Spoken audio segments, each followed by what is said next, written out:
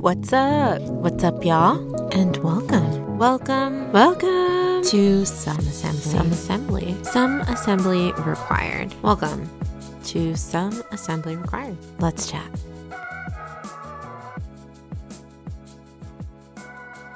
What is up, y'all? And welcome back, or welcome if this is your first time here to Some Assembly Required. I am your host, E. I feel like I keep forgetting to say that.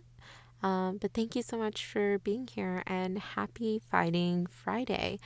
If you have no idea what I'm talking about, just jump back to the pilot episode, give it a quick listen, and then come back over here so you have a little bit more context. But this week, I've had this certain video that I came across stuck in my mind that is really driving me berserk. And it's this video of these two dudes that pretty consecutively hang around a college campus and basically offer money to college students for doing ridiculous things. So, for example, one of them just had to get 3 other people to get on all fours with them, and then they all got to split like $1,000 or something like that. Or the first person to call their mom and ask them some silly question on speaker gets like $300. Little things like that. And in this case, they were holding a sign that said the first person to identify this item correctly will get $100. And the item in question was a floppy disk. If you don't know what a floppy disk is, take a beat. Go take a look online, because this is a little bit aged, I guess, nowadays for us. But it was a floppy disk, and I was not under the impression that it would take a significant amount of time for anybody nowadays to determine what a floppy disk was. I didn't feel out of touch from reality regarding a floppy disk. It felt like it was right in the current times. I guess this is what aging looks like. But anyway, I decided, long story short, I saw this video and then like 15 people walked by and nobody could figure it out. So I was like, I need to ask some like real kids nowadays. I need to just understand like who has an idea of this.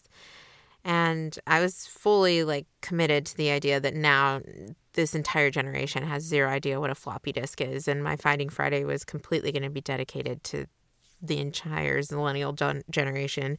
And then I asked 2 kids. I asked 2 high schoolers, and they were siblings. One of them knew and one of them didn't. And I was like, all right, 50% chance, small sample size, I know, but I mean, those were pretty good odds. And I was like, well, maybe the floppy disk is not really the best way to gauge like where I am in all of time, if that makes any sense. I'm just trying to understand my place in the world. You know, when you're a kid and you think of somebody who's like 24 as having their life together, and then when you're 24, you're like, oh my God, I don't even know if I'm going to have my life together when I'm 40. Like, it's that kind of stuff that I'm talking about. So I was like, well, I think the best gauge for me is going to be television shows. I said, all right, just do me a favor. What did you watch on TV as a child? And this kid that correctly identified what a floppy disk was said the words Paw Patrol. And immediately I needed to hear nothing else. I didn't need to fight this generation. That dissipated.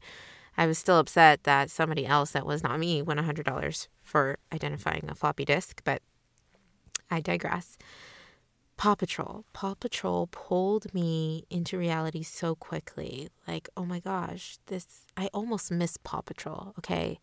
I was like 3 years away from not ever knowing what Paw Patrol was. Let me be clear, my family doesn't have tots around right now. There are no little diaper butts running around that need to watch Paw Patrol. I incidentally caught Paw Patrol because I was working with children when I finished college. So, of course, like, kids love Paw Patrol. That's how I got access to them. But I was like, man, that's like, I was a degreed adult when these guys were watching Paw Patrol, and now they're in high school and they're driving cars and stuff. And this generation, it just like blew me away for a second. And I was trying to understand like what it would have been like with Paw Patrol being like my childhood TV show. And I figured that I would give you guys a lot of context into my life by walking you through the many stages of my televisual life.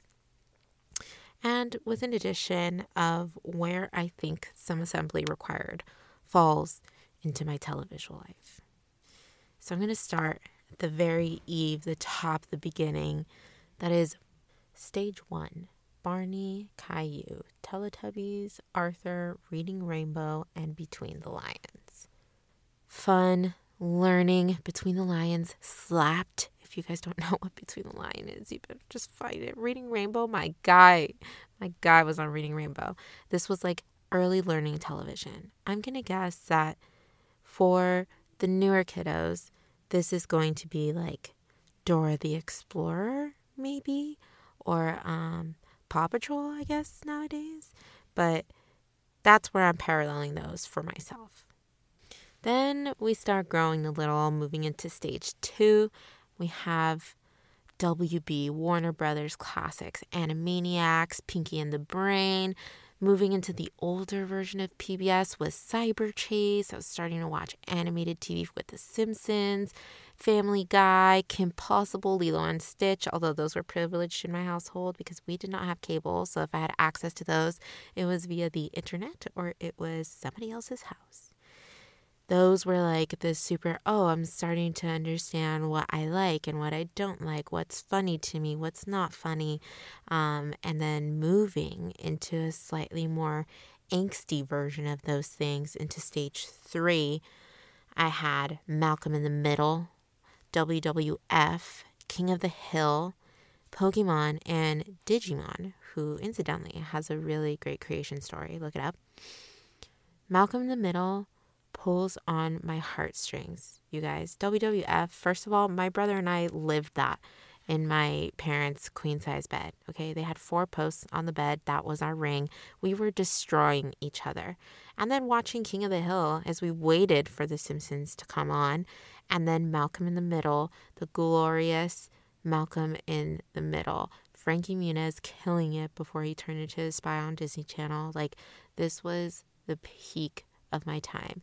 And it had a black lead. It had a disabled lead. Like, this was so cool. It was the modern time. It was middle class. Like, we loved Malcolm in the Middle. And then Pokemon and Digimon, you gotta get your basic elemental intros to the animes.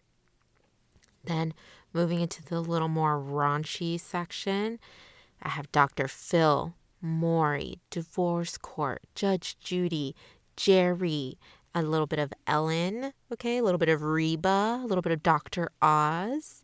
All of these guys teaching me things or just watching people destroy each other or some combination of those two. For some reason, as a child, I was watching these television shows that were clearly created for adults and just to fill time while all of the kiddos were at school, but I was watching them either after school or if the days that I was staying home, like there's nothing else to watch on TV. So I was getting my adult education. But the late night stuff, the stuff that I got to see at my cousin's house on that good old cable was that Hannah Montana, that Drake and Josh, That's So Raven, and then moving back to non-cable television, Married with Children and Home Improvement, if you guys know what I'm talking about. Like, these were television shows that were showing us a different idea of what a family household looked like, of what it looked like to interact with your neighbors and have petty drama with people that you live next to. Now it seems like Hannah Montana was more of that stage contrived. Drake and Josh, That's a Raven, they were a little more staged, it was clear. But Married with Children, Home Improvement, Reba even, they made you think of your own lives and your own family. So you started kind of pulling these parallels. You see Dr. Phil, you're like, wait, is that my life too? Right? This is how I grew up. And then you move into stage 5, which was like there's nothing else on TV for some reason except Olympic trials from like 4 years ago, Ironmans, so many different sports. And I watch them for no particular reason, but now I feel great about watching gymnastics and curling and diving on the Olympic level. So there's that.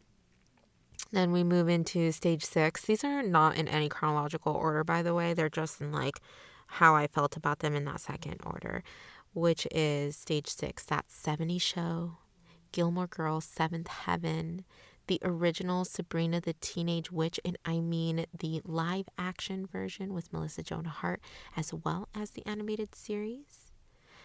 Dead Like Me.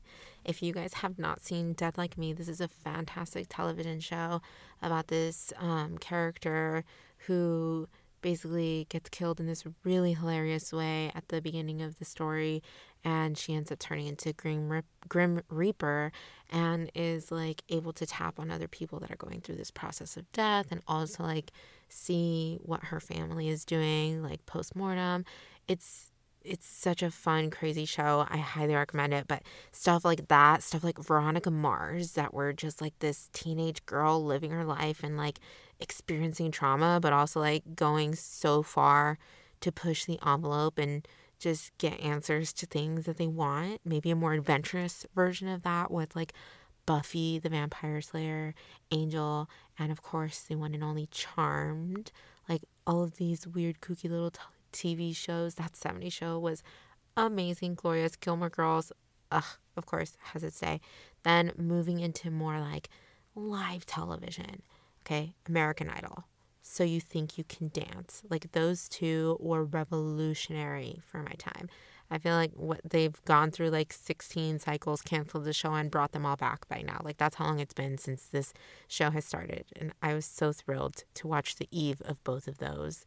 Then there was the classic What I Like About You. The lead in that TV show was Amanda Bynes. She was phenomenal in this TV show before, things started going south the way they are today. And then when I had nothing else to watch because I'd gotten through all of my boring stuff, all of my sports, all of my live television, etc., I somehow landed on the chronic RBD or RBD Rebelde series, which is a Spanish telenovela. If you guys know what I'm talking about, oh my gosh, this was like I don't even know what the American equivalent of this would be. I keep thinking of Josie and the Pussycat Dolls. So we're going to say it's something like that. But it's like a school band and all these people messing around with each other. And there are like social dynamics and like economic status dynamics and all of this stuff that, of course, go into any telenovela. But it was so cringe and so beautiful at the same time. A trophy of my generation. So that's stage 7. Moving into stage 8. This was like weird television that was teaching you a lot about nothing, and you don't quite know how accurate they were, but they were still fun to watch. And that was Bones, House, The X-Files, Fringe, Dollhouse. Only the real ones know what I'm talking about right now. Ghost Whisperer, Monk. Okay, those are the strangest television shows that just went on for such a long time, but were phenomenal. Dollhouse did not go on for a long time, and neither did Fringe. Those are the two exceptions, but they were phenomenal television shows until they weren't. And I loved having that experience of just this random, like, somebody died or somebody died and they came back to life or is a ghost somehow, or somebody is being mind controlled, or they're just going about their lives in these weird situations and scenarios. Fantastic to develop your brain. And then, of course, me, myself, and I move into stage 9 of the Vampire Diaries. Every single one of its spin-offs, anything Teen Wolf related. Obviously, these were the Twilight times, okay? And then we're going also The Flash, The Arrow, Gossip Girl. Okay, seasons and seasons and seasons of Gossip Girl, led by my girl Kristen Bell. Orphan Black, another very strange television show about clones, you guys, but it was another phenomenal show.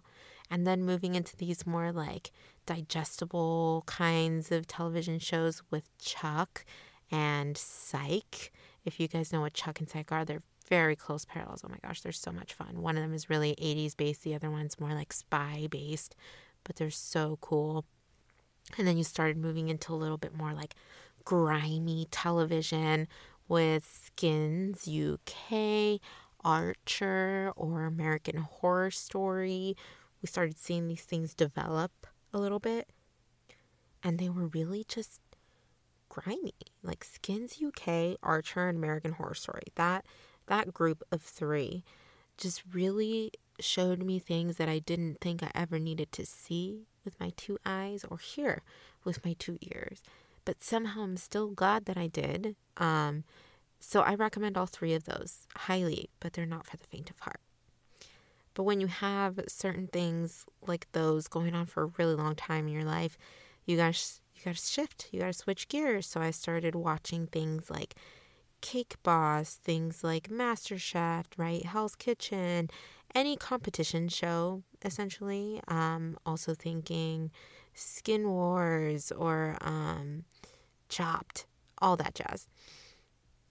Then we move straight into an entirely different avenue of television, which is true animated series. I'm just going to hit three basics again, which is Inuyasha Fruits Basket and Full Metal Alchemist. These are all giving you guys context as to why I really am as insane that I really am. Please feel free to follow up on any of these with me. And then moving into one of our more final stages before we start getting into contemporary times, stage 12. It just starts with straight garbage television, okay? Jersey Shore, The Secret Life of the American Teenager, Awkward.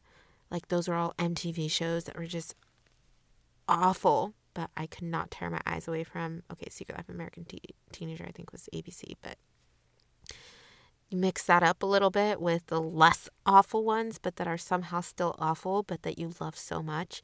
The Office, Parks and Recreation, How I Met Your Mother, and then the severe ones that you love so much, but somehow maybe got messed up with like 2.5 exceptions. Breaking Bad, Game of Thrones, Sons of Anarchy, Peaky Blinders.